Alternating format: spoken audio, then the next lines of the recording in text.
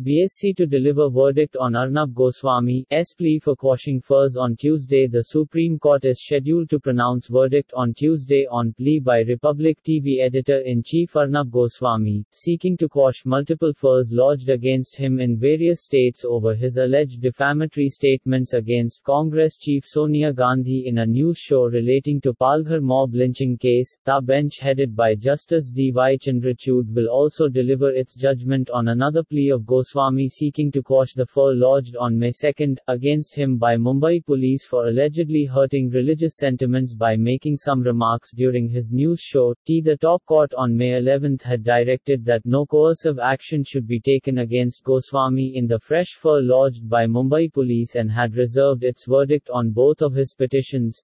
Goswami had claimed in the top court that he was interrogated by Mumbai police for over 12 hours with regard to fur on alleged defamatory statements, and one of the two investigating officers probing the case against him has tested positive for COVID-19. Maharashtra government had also moved the apex court alleging that Goswami has been misusing protection granted by the top court and has been browbeating the police by creating fear psychosis. During the hearing on May 11, senior advocate Harish Sav, appearing for Goswami, had argued that this case is all about a political party targeting a journalist as the complainants are members of one particular party.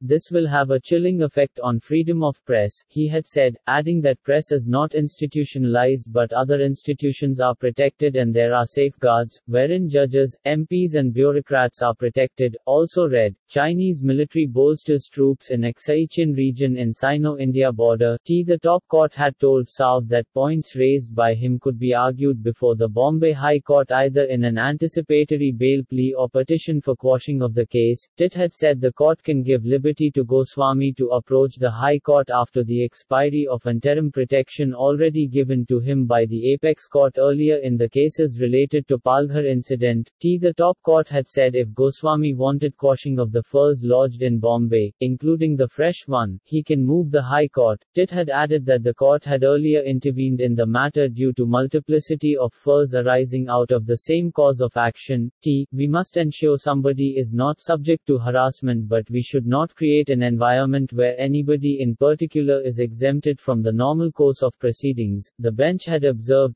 Solicitor General Tushar Mehta, appearing for Centre, had told the bench that this is a peculiar case as the accused is saying that police is pressurizing him and interrogating him for 12 hours, whereas the police has also come to the court to insulate it from any pressure and threat. The said that since the accused has that it can hold 30% in the life insurance company, in line with the RBI's suggestion for banks owing stake in insurance companies.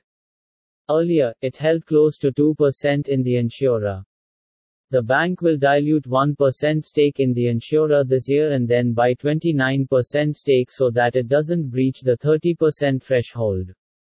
According to insurance experts, this shows the RBI is looking to limit banks and non-banks ownership in insurance companies. Also read, Nifty Bank tanks 7% on loan recovery fears, stimulus disappointment. According to a report by CLSA, the impact is modest for HDFC Life, given HDFC Ltd's stake is already at 51%. However, this could translate to $7.5 billion of life insurance and $2.5 billion of general insurance paper coming to the market, if the banks are required to reduce their stakes to 30% given their current 55 to 100% holding. The holding companies, banks could benefit from increasing capital buffers by 120 to 330 BP for SBI and ICICI at a time when these banks may need to raise capital buffers.